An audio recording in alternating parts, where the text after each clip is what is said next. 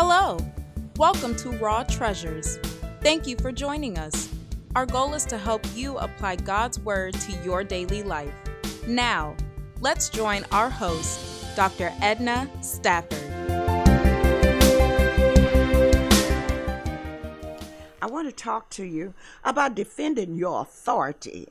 See, many Christians don't know that they have authority in the kingdom of God, but you do. So I want to talk to you today about defending your authority. And I'll be coming from 2 Corinthians chapter 10, verses 3 and 4. So I'll read those verses for you now. And Paul says in his letter, he says, "For though we walk in the flesh, we do not war according to the flesh." And I'm reading from the New King James Version. He says, "For the weapons of our warfare are not carnal, but mighty in God for the pulling down of strongholds." So what we will be studying sometimes causes feathers to be fluffed and others become uncomfortable as Christians when they are in a position to exert authority or defend their authority. Many Christians feel that they're supposed to be doormats. That's a lie from the pit of hell. God is calling true believers to stand up to the enemy because we are in a spiritual war. That's why we are to put on the whole armor of God so that we can stand against the wiles of the devil and his fiery dart. The enemy doesn't care how quiet and comfortable you are.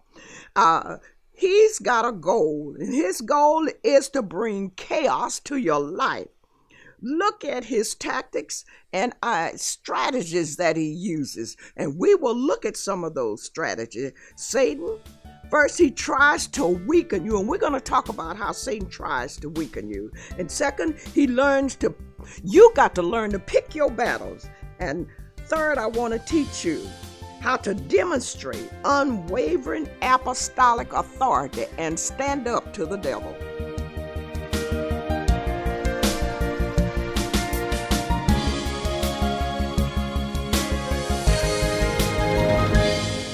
Now, in defending your authority, remember this. Satan tries to weaken you. Here's how Satan tries to weaken you. First, he'll start with a rumor against you, something that's totally not true. How do you respond to it? You cannot start trying to defend a rumor that is started. Let it go on. It'll play out. If nothing is to it, it'll play out. Just let it go on. You got to maintain your integrity. And if you're a teacher or if whatever you say, maybe you're not a teacher. Maybe you're just a Christian who's trying to live a good life and trying to do what you can for other people. Satan will try and twist your words, but stand on what you say. And whatever you say, be willing to repeat it. I always said, never say anything behind a person's back that you will not say to their face. Just keep quiet. And I go back to one of my meditation messages that Billy Graham said. He said, when you get ready to say something about a person, ask yourself these three questions. Is it true? Is it kind? Does it give glory to God? And if it doesn't meet these three qualifications, he says, forget it. He said, just pray about it. Don't even let it come out of your mouth. And so the enemy will try to twist your word. Don't try to retaliate by getting back. Try to disqualify you. That's how another way Satan tries to weaken you. He tries to disqualify you. Don't get evil. He tries to kill your influence. If the enemy sees that you have made an influence or impact upon some other Christian's life, he will try to kill your influence by saying things that are not true. Let him go ahead. They talked about Jesus. So if they talked about him, they're going to talk about us. We've got to rise above that level. If they are taking the low road, you got to take the high road. And try to sway other believers. Here's what he'll try to do. Sway other believers into his directions. Not because he thinks you're harmful, but to keep you from making disciples. That is his ulterior motive. Satan wants you to become discouraged so that you will not make disciples. He wants you to throw up both hands and say it's not worth it. But you got to throw up both hands in praise and say, Father, I thank you because you said that the persecution would come.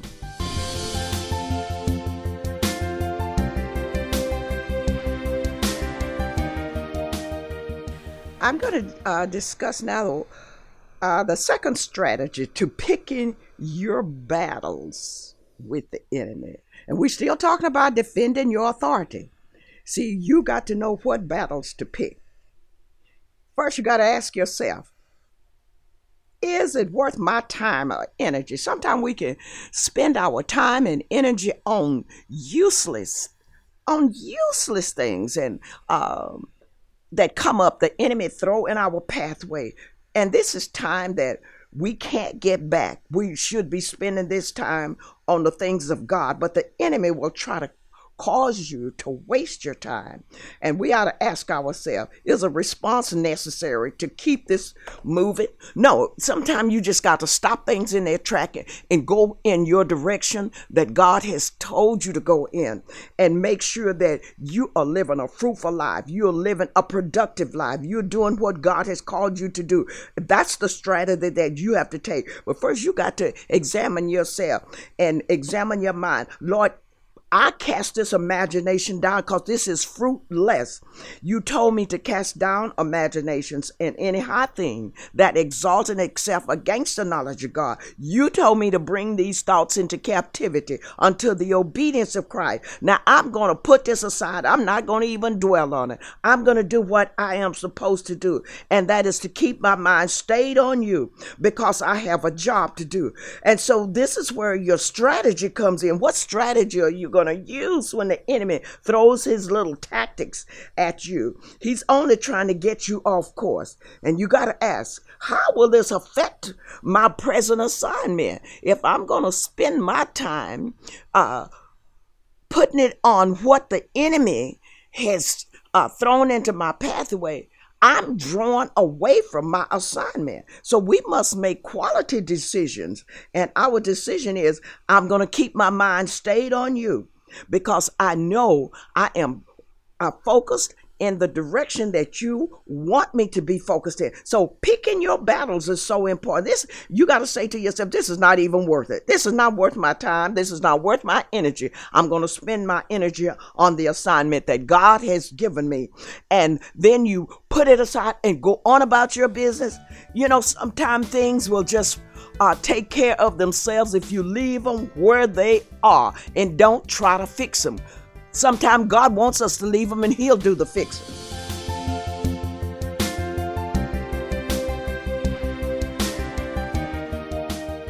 Now, the last strategy that I want to share with you on defending your authority as a child of God, this strategy is so important. You got to demonstrate. I say it again, demonstrate unwavering apostolic authority. See, Christians don't have the luxury of being wishy-washy. We got to be just like Peter and John over in the book of Acts, chapter 4. Read those verses when you have time, in your spare time. Read Acts 4, 1 through 10. When they were told not to mention the name of Jesus, they kept right on mentioning the name of Jesus. And if we know that we are preaching and teaching the word of God, I don't care what the enemy said. Well, we don't do that in this church. You use your apostolic authority. You got to exercise apostolic authority in the name of Jesus and continue preaching the gospel. We are not to allow anybody to tell us what to teach and preach, nobody but the Holy Ghost. See, because we are operating under power of focus. And I read that book on the power of focus and just how powerful your focus can be if you don't allow the enemy to sway you. You keep your mind, you keep a certain mindset, and you don't let the little distractions get you off course. Because the more you get off course, the more you are weakened as a child of God.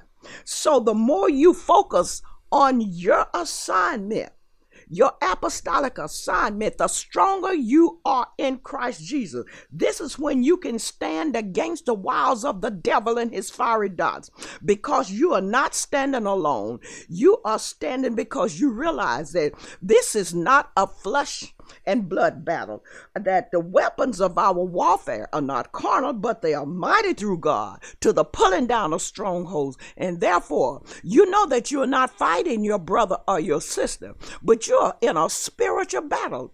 And since you are in this spiritual battle, you got to know that you are defending your rights as a child of God. You got kingdom rights and privileges, and therefore you know the strategy in making a stand and demonstrating unwavering apostolic authority.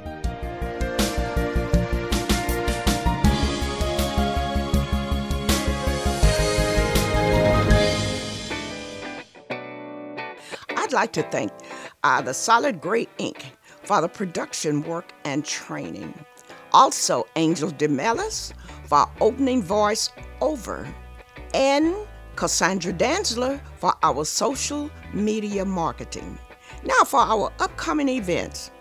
On Saturday, June 22nd, from 11 a.m. to 2 p.m., I will be conducting a Part 2 spiritual warfare workshop at Bryan Temple AME Church, which is located at 2525 West Vernon Avenue, where the Reverend Wayne Jackson is the pastor, and that's here in the city of Los Angeles.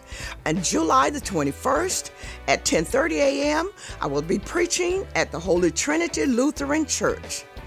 And the address is 9300 Crenshaw Boulevard in Inglewood, where Reverend James Phillips is the pastor.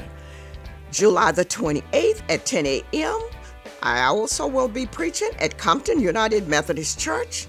Reverend Arnitha Ings is the pastor, and she's located at 1025 West Long Beach Boulevard, Compton, California.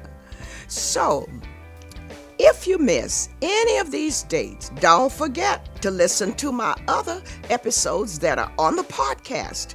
Visit my Facebook account, Edna Stafford, and my webpage, www.wordchangingministries.inc/wordpress.com, to enhance your spiritual connection and enlightenment.